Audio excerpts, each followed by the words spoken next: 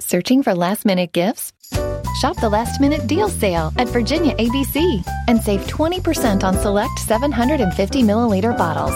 That's 20% off gifts for the hard to shop for, 20% off gifts guaranteed to fit, 20% off gifts to celebrate the season, and 20% off a little gift for yourself. Shop the last-minute deal sale at Virginia ABC, in stores and online now through December 21st. Please sip responsibly. This is the American Veteran Show. Proud to finally say these two words, welcome home. Dedicated to those who have worn the uniform. Tremendous national asset. Dedicated to our active duty men and women. They came not as conquerors, but as liberators.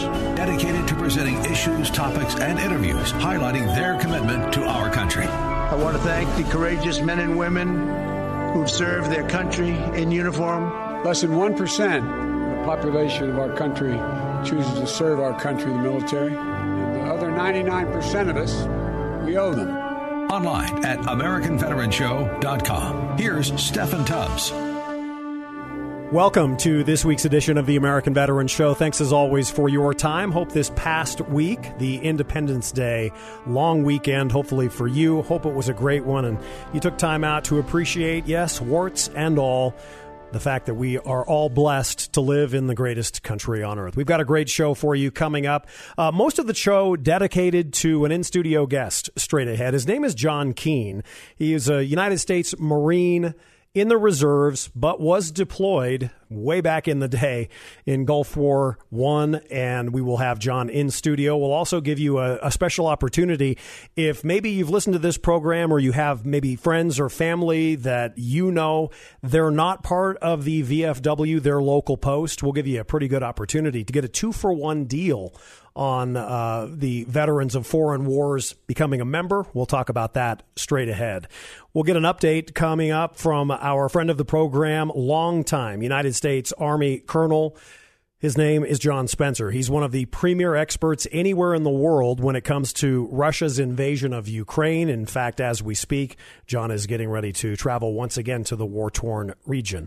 We couldn't do programs like this without our presenting sponsor. Thank you, as always, to Attorney John Boesen and his team, BoesenLaw.com, BOESEN, BoesenLaw.com, fighting on behalf of veterans every single day, whether it's an issue with the Veterans Administration, the VA hospital system. John can help you. They're just a phone call away as well.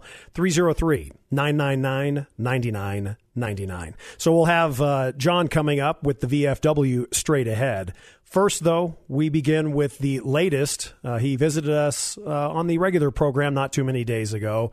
John Spencer, 25-plus years in the United States Army. He is, as mentioned, one of the experts in what is going on in Ukraine, and he's been there before, getting ready to go again. He's also an author and certainly has made the rounds on television and radio over the last year and a half since Russia invaded Ukraine. Here's John Spencer. This was a legitimate, the man himself, Putin, called it a mutiny. This was as much as a coup, military mutiny as we've seen in the modern era. Did it come out of the blue to you? You are, I dare say, you wouldn't say it, but I will. You are an expert on this stuff. Did you see this coming? I would say you absolutely saw this guy, this lapdog of Putin that's risen in power, Prigozhin, who's the head of the Wagner Group, with this private military company that's done everything from troll farms. He's done the best fighting that Russia has been able to do in there. I knew he was rising to do something, right? Whether it was contest the defense minister Shoigu or not, you could see he was doing something, but I think this took the world by surprise on him. I think it was because his plan didn't go as he thought it would. But, coups rely on the military turning against the current leadership. He was counting on some support, and when he didn't get that, he just went Leroy Jenkins and headed towards Moscow. That's pretty crazy.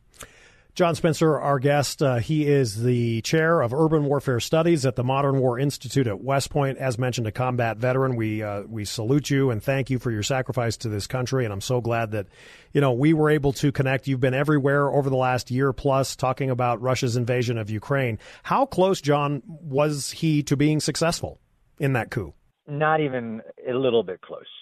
And I don't think he was actually trying to take over Putin. I think he was trying to remove the second level down, the head of the military and the head of the Defense Department, because he had a nonstop like Kim Kardashian campaign going against those guys, saying that he even was bold enough to say that the reasons Russia went into Ukraine were not, but he always blamed it on Shoigu and Gerasimov, the main general. I don't think he was aiming for all the cookies. Once you saw like people like the head of the Chechens and other people not joining in his party, it was over. John Spencer is our guest. He's on Twitter. He's also online. Visit his website, johnspenceronline.com, johnspenceronline.com. More than 25 years, my friend, in service. You went, just according to your bio, you went from private, sergeant first class, second lieutenant to major. And, I guess I ask you this from your strategic position now, post your service, and then, taking it back to when you were in and you wore the uniform for this country. Why should we care? Why should all of us care about whether it's the Wagner Group or still now, a year and a half later, what Russia did to Ukraine? Why should we care? I think we should care, even when I was a private and didn't even know it, that there's this glue that holds the world together. It's the post-World War II global international order. There are these laws on which we fight wars. And even when I was younger, I didn't really understand it. And I've grown to understand and I teach it. That when Russia invaded Ukraine, it was an evil person saying, I don't care about all the things that the entire world, like 200 plus countries have agreed to on the laws of war, the Geneva Conventions, the United Nations. I don't care about any of that. I'm taking these people. I'm going to deport hundreds of thousands of babies. I'm going to commit genocide. I'm going to take this country because I have a nuclear weapon, and I can't. And there's nobody going to do anything about it. I think we should all care because it impacts our daily lives. If Putin was allowed to rewrite the rules in which we all really thrive upon, to include the U.S. national interest. Yeah, and you know what? Since the last time we had you on, new members of NATO, some that border Russia, did you view that? And I know this is old news, but I mean, to have you on now to talk about it, was that poking the bear? So that was the kind of the legend or the false narrative that Putin invaded Ukraine because of Eastern expansion of NATO. And if that was true, which it wasn't, then he just lost strategically more than Hitler did. I mean, Finland joined the NATO and it increased the border that Russia has with NATO by hundreds of miles. I didn't see it coming. It's amazing. Putin made NATO relevant. I think you can even remember back when Trump was arguing like you guys aren't even given the money necessary in all that we agreed to be a defensive alliance. Right. Putin has made NATO relevant. Wow.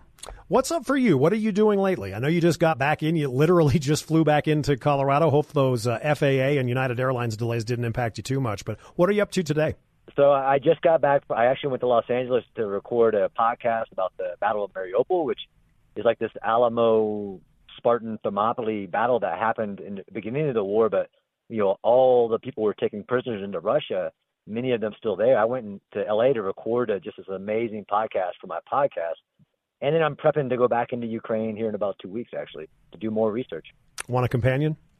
I guess it's probably too late for this journey. Before I let you go, JohnSpencerOnline.com. John Spencer, our guest, more than 25 years in uniform. He is a premier expert, friend of the program, premier expert on Russia's invasion of Ukraine. I think the first time that you were on the program, John, was when we were talking about this was right toward the start of the invasion, and you wrote this guide, The Mini Manual for the Urban Defender. I, first of all, just send you a fist bump because this thing has been translated into, more than a dozen different languages, et cetera. Give somebody that didn't hear you maybe the first or second time you've been on with us, what is The Mini Manual for the Urban Defender? So, yeah, well, thanks. And I had no idea that it would take on the momentum that it did. So the first week of the war, I saw what was going on, and I put out this manual, which really taught civilians, almost like a Red Dawn survival guide on how to defend your cities. I couldn't say it was for Ukraine, but Ukrainians took it. They translated it. Hundreds of thousands were printed across the country. But then as the war went on, there are other countries around the world that are really concerned about being invaded by an aggressor. Think Taiwan, think other places. So everybody started translating it and putting it out. It's in Polish now. I'm just surprised, but it's about how to defend your urban areas. That's really a different type of fighting that I've studied, for a little while. And I put out these simple things you could do, and that's what the manual became, and I put it out there for the world. Awesome. The author of 3 books, Understanding Urban Warfare, Connected Soldiers, Life, Leadership, and Social Connections in Modern War, and, as mentioned, the mini manual for the Urban Defender. The show is better with you on it, my friend, and I hope to, we've never met in person, but please know the offer is always here. If you ever want to travel north from Colorado Springs, we'll roll out the red carpet for you. Thanks, brother. Our thanks again to John Spencer, just a few days ago appearing on our regular program Monday through Friday, 4 to 7 Mountain Time, here on 710. When we come back, we'll dedicate the rest of the show to John Keene. He is the Colorado VFW Executive Director, a position that he hasn't been in that long, but a true patriot. We'll have him coming up the remainder of the program. Stick around. We're just getting started. This is the American Veteran Show, AmericanVeteranShow.com. Now, back to the American Veteran Show. Here's Stephen Tubbs. We continue this week's American Veteran Show with a special guest in studio. Welcome, John Keene. He is a member of the fraternity known as the Past United States Marine Corps Reserves, 12 years, 1985 to 1997. We'll get into his bio and what he does now as the executive director for the Colorado VFW, specifically Post 1. John, it's great to have you in studio, and thank you so much for the time. No, sure. Thanks for having me. So, you've had a varied background. I was looking and wanted to make sure that, I had everything correct. Why, first and foremost, the Marine Reserves for you? Well, my dad was in the Navy, so I thought, I'd have to one-up him. So I was interested in the Marine Corps. But he also encouraged me to go to school. So, this was mid-'80s, right? There wasn't a lot going on geopolitically. It was the height of the Cold War. Nobody really thought we were going to be in a hot war anytime soon, and it just seemed like access those benefits, GI Bill, still be able to serve in the military. So it seemed like at that time the reserves was the way to go. Where were you living at the time? So I joined when I was still in Phoenix. So my first reserve unit was in Phoenix. But then I moved to Chicago, and that's where I was when we got activated for Desert Storm. So kind of a few years of maybe not a lot going on, right. And then it starts to heat up 1989, right? Yeah, and it was honestly it was quite a shock to a lot of people in the reserves or the National Guard or whatever. They thought they were really joining for those school benefits. Luckily, the Marine Corps, when you go to boot camp, it's pretty clear that you're not there for the GI Bill. You're there to learn how to be a Marine. So it wasn't so bad for our unit, but I remember at the time hearing people in the news almost kind of refusing to go because they thought this isn't really what I signed up for, when in actuality that's what the contract said. Right, exactly. John Keene is our guest. He is the executive director of the Colorado VFW, and we'll give you websites and how you can become a member if you're a veteran and want to boost the membership, obviously. So sticking with wait a minute, I didn't sign up for this. I mean, what was the old? I'm trying to think when we're probably just about the same age. When I was a teenager, I'm going, what is it? 1 weekend a month and a month a year or whatever it was? 1 weekend a month, 2 weeks every summer? year, usually in the summer. So yeah, that's kind of what the expectation was. But you got a little more. Yeah, but it's something they also teach you in boot camp is every Marine is a rifleman. So you know that when the call comes, that's your primary role. Talk to me about deployment. Well, again, it was something that was kind of untested, really, since the draft ended. And it's commonplace now. People that join, even they're in their reserves or the Guard, they fully expect to deploy. But this was really kind of untested waters. So it was just kind of in a lot of ways, a surreal experience. They had us go into our drill center and start filling out paperwork. And as a 22-year-old filling out a will before I left, and not really knowing how long I'd be gone, it was just wild. Yeah. What do you see? Say when where do you arrive in theater and talk about that as much as you're comfortable with? Well, sure. Well, I would actually want to start with, when we first mobilized from Chicago, we had to go to Camp Lejeune and get geared up to deploy. And I was a combat engineer. That was my MOS when I was in Phoenix. But they didn't really have combat engineers when I got to Chicago. So I didn't really know what to do with me when we were at the home armory. So when we were drilling, they just stuck me in supply. But whenever we went out to the field, because combat engineer is basically a grunt with explosives, they had me doing more of the field type of stuff, setting up perimeters, fields of fire, all that kind of thing. So when we got to Camp Lejeune, I was thrown in with a bunch of cooks and admin staff, and really had to drive home that every Marine is a rifleman, and we were doing a lot of just small unit tactics. So the cooks were putting their gear on a ship. The motor T guys were putting their vehicles on a ship, and then in the evenings we would go out and just do the basic training about how to move in formation, stuff like that. And what's funny is our gunnery sergeant at the time, he'd been in for like 20 years, so he was a Vietnam vet, and he remembers being a private when he got sent to Vietnam, and he was telling everybody, listen, when we get there, think about it. We're getting on a plane. You're putting all your gear on a boat. Okay? What are we going to do when we get there? And sure enough, we landed, and the first thing they did was they said, okay, you're no longer a cook or a motor T. You are now a rifle company, and go over there and guard that ammo supply point. So that's really kind of when it hit home for a lot of the guys that I was deployed with, is like, yes, this is true. We're the first to fight, the Marine Corps, all that stuff, Yep. You learned about in boot camp and throughout your training, now this is where it actually is coming true, potentially. John Keane is the executive director of the VFW here in Colorado, and coming up in our next segment, we'll tell you a little bit about how I met John and why I'm so happy that, hey, I should get you on the American Veteran Show, and by George, he's here. Desert Shield, Desert Storm, you go on to be, for almost 8 years, a Chicago police officer. We'll talk about that in a later segment as well, but where did you actually go? Were you in Kuwait? Where did you actually get off that plane?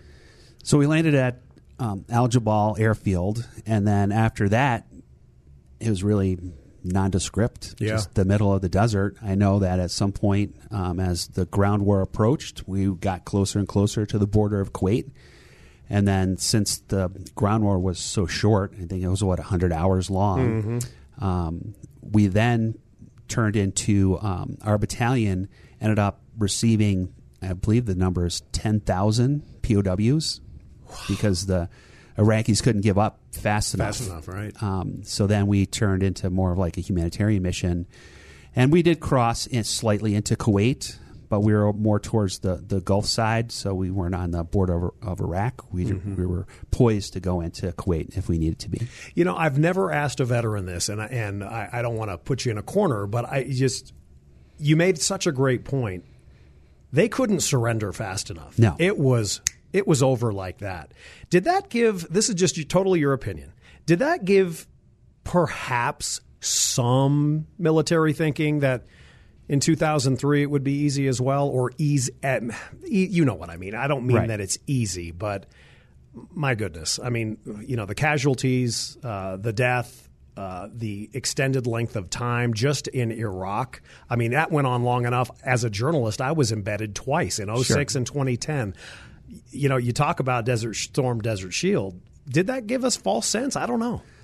I don't think it's false sense because I think the actual invasion went pretty much the same way.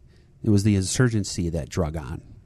So militarily, I think the resistance, not being there, but I would think, it's, from what I recall from the news, somewhat similar.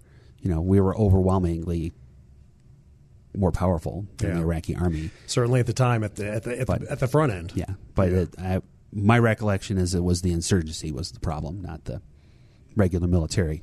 Yeah. As we wrap up our first segment with John Keane, Colorado's executive director of the VFW, I promise, because I owe John this as a thank you, and I think we owe it as a program, to try to increase you veterans in becoming a member of your local VFW post. So we'll talk about that in a little bit. But as we wrap up this first segment, was there a time where you are in that you're in this foreign land? Was there ever that cliche moment of, I got to kind of pinch myself, whether you liked it or not? This is where you are. Yeah, there were quite a few moments where, you kind of almost had to pinch yourself. The one that stands out in my mind the most is just being near the oil fires, because that's like right out of some dystopian novel, right? Where the sun is blacked out because there are this huge, ecological disaster going on. And I remember it raining, and, water and oil don't mix, right? So the raindrop would hit my clothing, and you'd see them separate. Wow. My uniform would get wet, but it would leave a drop of oil on top.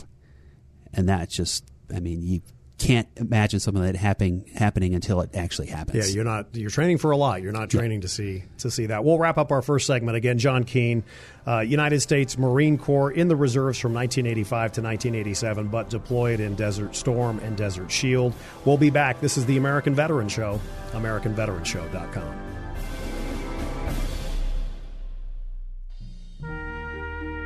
Welcome back to the American Veteran Show.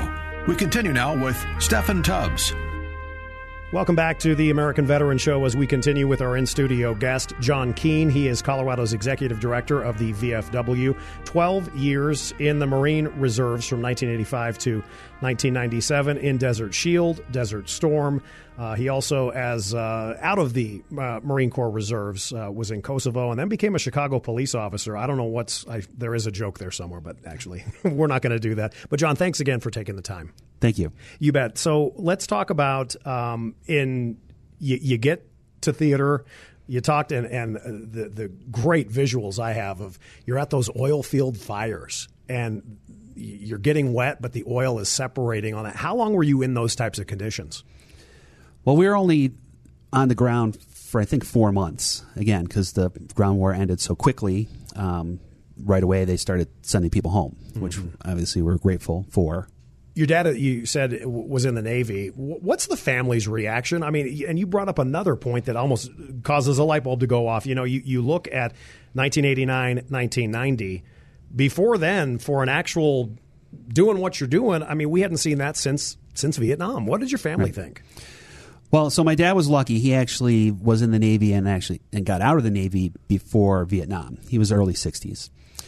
So he didn't have that experience himself, but I have uncles and other family members, and they obviously knew friends that went through that experience. All my grandparents, or both my grandfathers, were World War II vets, so there was a family history of service. So there was no big surprise that I went into the military, what reserves or not. So they were concerned, obviously, and I think when you and I met at that veterans panel, I made a joke about the fact that my mom really didn't want to really acknowledge the fact that I was deployed. So her coping mechanism was more denial than anything. So does that boil down to fear? I would think so. No news is good news, I guess, kind of approach.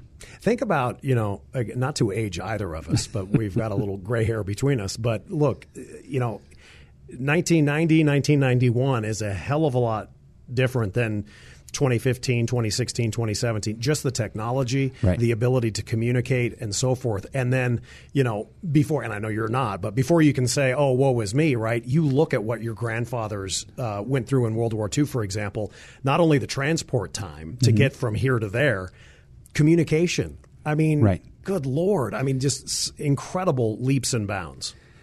Yeah, it's crazy. I've heard stories of, somebody who deployed in Afghanistan who's, pocket dialed home in the middle of a firefight. Yeah. And then you imagine getting that message on your answering machine. And there's machine. also blessings and curses, right? I mean, if you do get a, forgive me, butt dial from a firefight in Afghanistan, I mean, that's no laughing matter for somebody back here. No. So, yeah, but we all do our best. I wrote letters just like my grandparents did, but I was lucky enough to where there were times where we could go back to the rear and actually make a phone call. So that was great at the time. So you still, though, you stay until 1997. What do you do from Desert Shield, Desert Storm in the Marine Reserves in that 5-6 year period? Well, I was double duty. I became a police officer during that phase. So I would serve my community in that capacity. And then, like you said before, 1 weekend a month and 2 weeks in the summertime, I would go out and train with the Marines. And at that time, that's when all the Balkan stuff was happening, Bosnia, then Kosovo. So then it became a mindset of, we've already been deployed once. The next time there's a hot spot that pops off, we got to be ready to go. And we've done it before, and we were successful before. So it became more of the focus of the training is not if we get deployed, but when are we going to get deployed again. Mm-hmm. John Keene is our guest. He's the executive director of the Colorado VFW, kind enough to be in studio with us. So I did mention there's a joke there somewhere about what was maybe worse, you being deployed overseas in Desert Shield, Desert Storm, or being a Chicago police officer. Well, I know the joke. Yeah. So I left Chicago to move to Colorado in 2006, and has gone downhill ever since. Thank you. I'd give you a rim shot if I had one. Chicago PD. Right. I mean, that's a hell of a thing to have on a resume. How do you get in? Well, like most police departments, you have to take a test, Yep.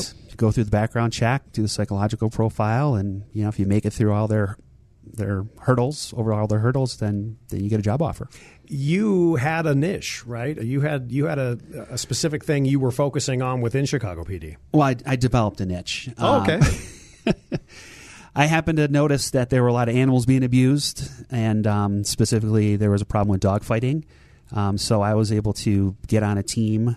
Was actually just a one person at the time, so I joined and doubled the size of the team that did that. Was our primary mission, was to investigate dogfighting. Are you a dog lover?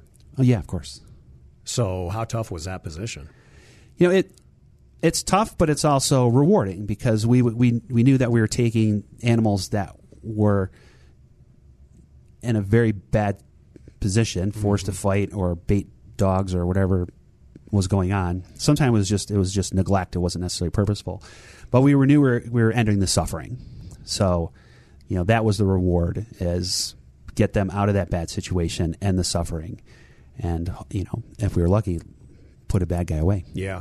Marine veteran John Keene joins us, Colorado's executive director of the VFW. Coming up in our final segment, we will get you, I promise.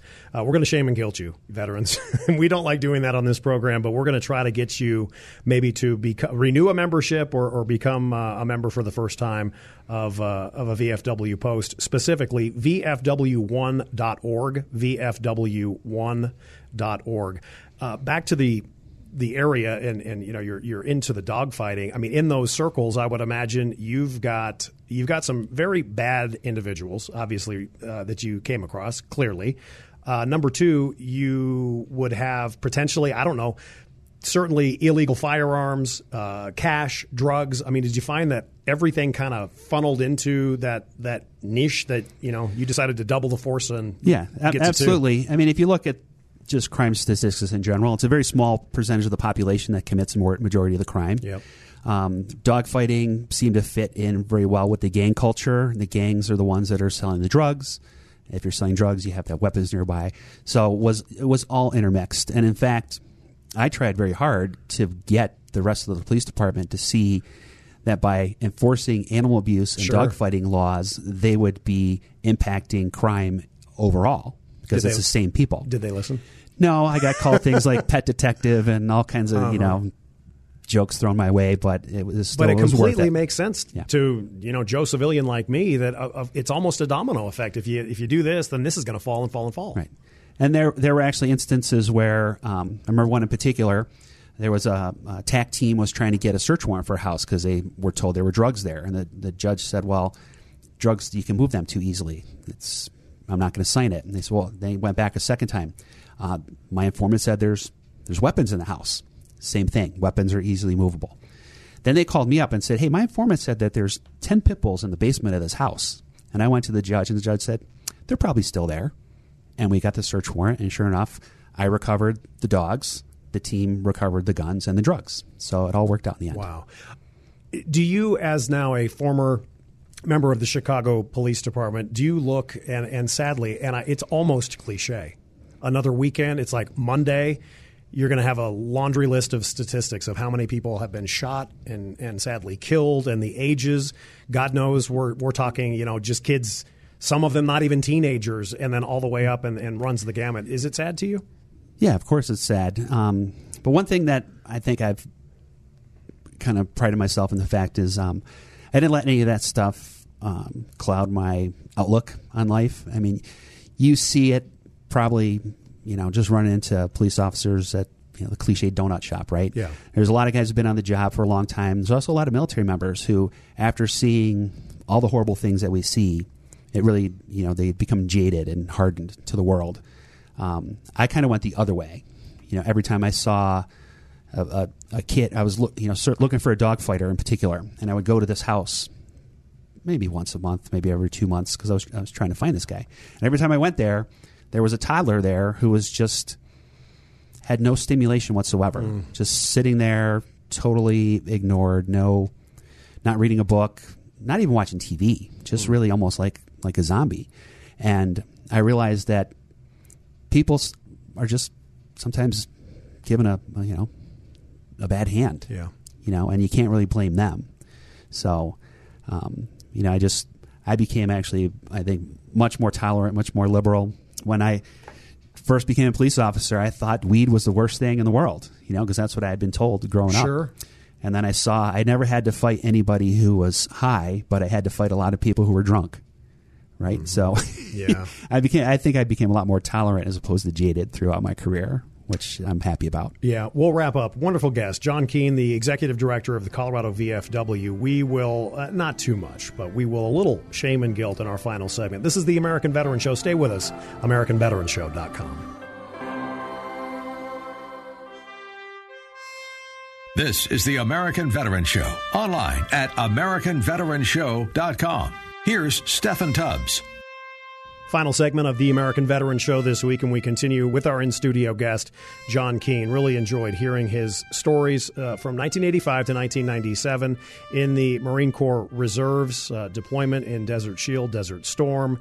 Last segment talked about him becoming a Chicago police officer for almost 8 years. So you and I meet earlier this year. You are a terrific panelist among a terrific panel. Thank you. I gotta be honest with you.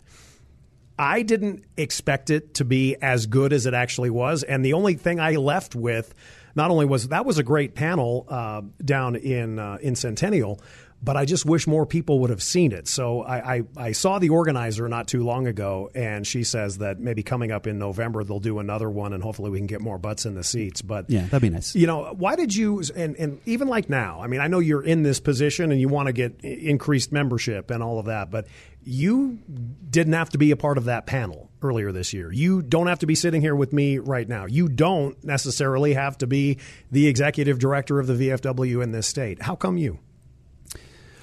Well, I'll start off with the story I told during the panel. Yeah. I felt upon returning from Desert Shield, Desert Storm, that a lot of the praise we received was an overreaction, guilt on the part of the citizens on how the Vietnam veterans were welcomed home. And being such a short conflict, not actually being in direct combat myself, I felt it was kind of unwarranted. And for quite a few years, after I stopped drilling, I really didn't wear my veteran hat much or consider myself a veteran. I felt like the praise was not deserved, and I didn't want it. And but you did the same thing almost. Well, right? Yeah. So we're getting there. Okay, that's not a shame and that's not shame and guilt to you. But I'm just saying I find it fascinating because you're willing to admit that you didn't show that you were a veteran because you didn't want but that's exactly what the Vietnam veterans did as well, but for much clearly different reasons. Yeah, different reasons. And also being a police officer, I think I was more focused on serving my community in that aspect. I talked about before my father being in the Navy. He was a firefighter. His father was a firefighter. My grandfather on my mother's side was a police officer. So again, there was a history of military service, also a history of public service. And then a lot of the younger vets that we hear now when we approach them, ask them about to join the VFW, they're caught up in life. I was really focused on my job and my family. So when I moved here in 2006, you didn't ask this question, but how did I become a realtor after being a cop? Oh, that's right. Yeah. Well, I decided I wanted to do something. The harder I work, the greater the reward, as opposed to potentially the greater the risk. So I got my real estate license. And then, unfortunately, 2008, 2009, 2010. Well, we weathered the storm. Yeah. But the point being is, at that, when I was no longer serving my community as a police officer, I kind of felt like I needed that kind of camaraderie again, that still serving mentality. Mm-hmm. And then I happened to run into somebody who belonged to VFW Post 1, found out for the first time myself that the VFW was founded in Denver in 1899. That's it. And that's why it's Post 1. So I transferred my membership to Post 1. I was just a member at large at the time. And then as I got more involved, I realized that veterans are kind of hard-headed. We also don't like to ask for help. And the fact that I was kind of denying my own contributions in Desert Shield, Desert Storm, and realizing that just like you pay in Social Security, you pay into Medicare, all right? When you turn 65, you're going to want those benefits. Veterans, we've paid into the VA system with our health. Mm-hmm. So my mission is to get veterans to understand you're not taking anything away from another veteran when you go and ask the VA for health care. Amen. The money is there. It's been budgeted. You've paid into that system. And, don't think somebody else deserves it more than you do, because we all deserve it, because we all paid into it. You've all earned it. John Keene is our guest, and this is where I want to focus maybe the rest of our time together on, trying to increase membership. Is it, and I want you to be as brutally honest as you choose to be, sure. But I'm involved with the American Legion. I'm a Sons of the American Legion member, and I've certainly tried to promote not only Post 1, but VFWs across the country. And be honest with me, is it a concerning time right now that membership is dwindling? Is it at a critical point, or are things all just totally fine? Where are we? So it's a critical point. And just a little history, the VFW has been involved in getting veterans benefits since our founding in 1899. Yeah. In fact, that was what caused our founders to come together, was because they got dropped off from the Philippines in San Francisco and had to find their way back to Denver on their own. Crazy. So that's the impetus. So GI Bill, most recently the PACT Act, any major legislation, the VFW has been involved with that. And as you know, membership equals voice. The more members you have, the larger your voice is. So when you go before Congress, they see members as potential votes. And veterans vote at a very high rate compared to the non-veteran population. So we're able to get, our commander chief is able to get an audience with different committees in Congress. Mm-hmm. But what's critical about this point is the VFW, first time in a long time, has dropped below 1 million members. And we're right now below 1 million. 950 some odd members in the VFW itself right now. Wow. Now, luckily, when the chief goes before Congress, he says he's there representing the 1.5 million VFW and auxiliary members. So I want to make sure if there's anybody that's listening who is related to, all the way from a grandparent to a grandchild, anybody who's eligible for the VFW, their direct family members can join the auxiliary, and that adds just as much voice of an auxiliary member as the actual veteran when we go out and advocate for veterans on Capitol Hill. Let me ask you as we wrap up, we got just a couple minutes left. John Keene is the executive director of Colorado's VFW. So if somebody's listening right now in Pueblo or Greeley or Craig, Colorado, for example, or sure. This potentially could be heard in Paris, but you get my drift. They can't necessarily, if you're in Pueblo, can you join Post 1 or don't you join the nearest one? Yeah, so I want to make some clarification. Yeah. So I'm the executive director, or otherwise known as the commander of the state of Colorado VFW. So I want anybody in Colorado to join their local post or their local auxiliary. But I'm going to make an offer on this show. Okay. If somebody goes to vfw1.org and they submit an application to join Post 1, I will give them their second year of membership for free. That's a good deal. So that's a good deal. It's a two for one. All right. Now, once you become a member, you can transfer to your local post. You can stay a member of Post 1 if you want. Gotcha. But the idea is, if we can count you among our members, our chief is going to have a louder voice when he goes to testify in front of Congress. VFW1.org. So it's the number one. The number one. VFW1.org. It's a twofer. I don't know if we've given away more than one thing ever on this program. So thank you. Thank you, John. As we wrap up, is the future, potentially bright? We can do shows like this and all of that, but let's throw away the stigma of an American Legion or a VFW being smoke-filled and there's only men 75 to 95 sitting at a bar drinking. That's just not what it is. No, it's not. You can find those. You can find those posts if you want. But that's not all it is. But that's not all it is. And part of my goal this year is to attract the younger, the post-9/11 veterans. We want to do more family-friendly events. And we want to listen to these younger veterans because when they get involved and make this their organization, it has to fit with their needs. And the VFW national organization has done a good job of coining this term. It's a hashtag still serving. Mm-hmm. They know that the younger veterans want to do more out in the community. They don't want to just be stuck in the building. So a post may have a post home, but the post is really the membership and what they do. It's similar like a church. A church is a building, but it's the congregation does all the good work. It's our members that do the good work, that have the impact on the community, and can still live up to that hashtag still serving. And you are. I'm trying. You are. Thank you, brother, Thank for you. coming in. I sure appreciate it. John Keene, Colorado's executive director of the VFW. A 2-for-1 offer right now. Buy the first year, get a second year of membership free. VFW, the number one.org. VFW, the number one.org. That wraps up this edition of the American Veteran Show. For our producer, Michael Arpaio, I'm Stephen Tubbs. Have a safe and healthy week ahead. We'll talk to you next time. And remember our troops. The American Veteran Show is a copyrighted production of Mountain Time Media Group, LLC. All rights reserved. For more information, visit AmericanVeteranShow.com. And join us next week for another edition of the American Veteran Show. Looking for a fun way to win up to 25 times your money this basketball season? Test your skills on Prize Picks, the most exciting way to play daily fantasy sports.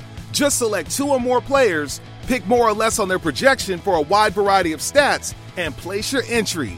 It's as easy as that. If you have the skills, you can turn $10 into $250 with just a few taps. Easy gameplay, quick withdrawals, and injury insurance on your picks are what make Prize Picks the number one daily fantasy sports app. Ready to test your skills? Join the Prize Picks community of more than 7 million players who have already signed up. Right now, Prize Picks will match your first deposit up to $100.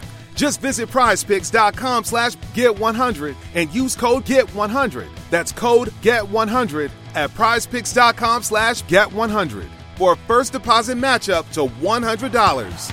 Prize Picks, daily fantasy sports made easy.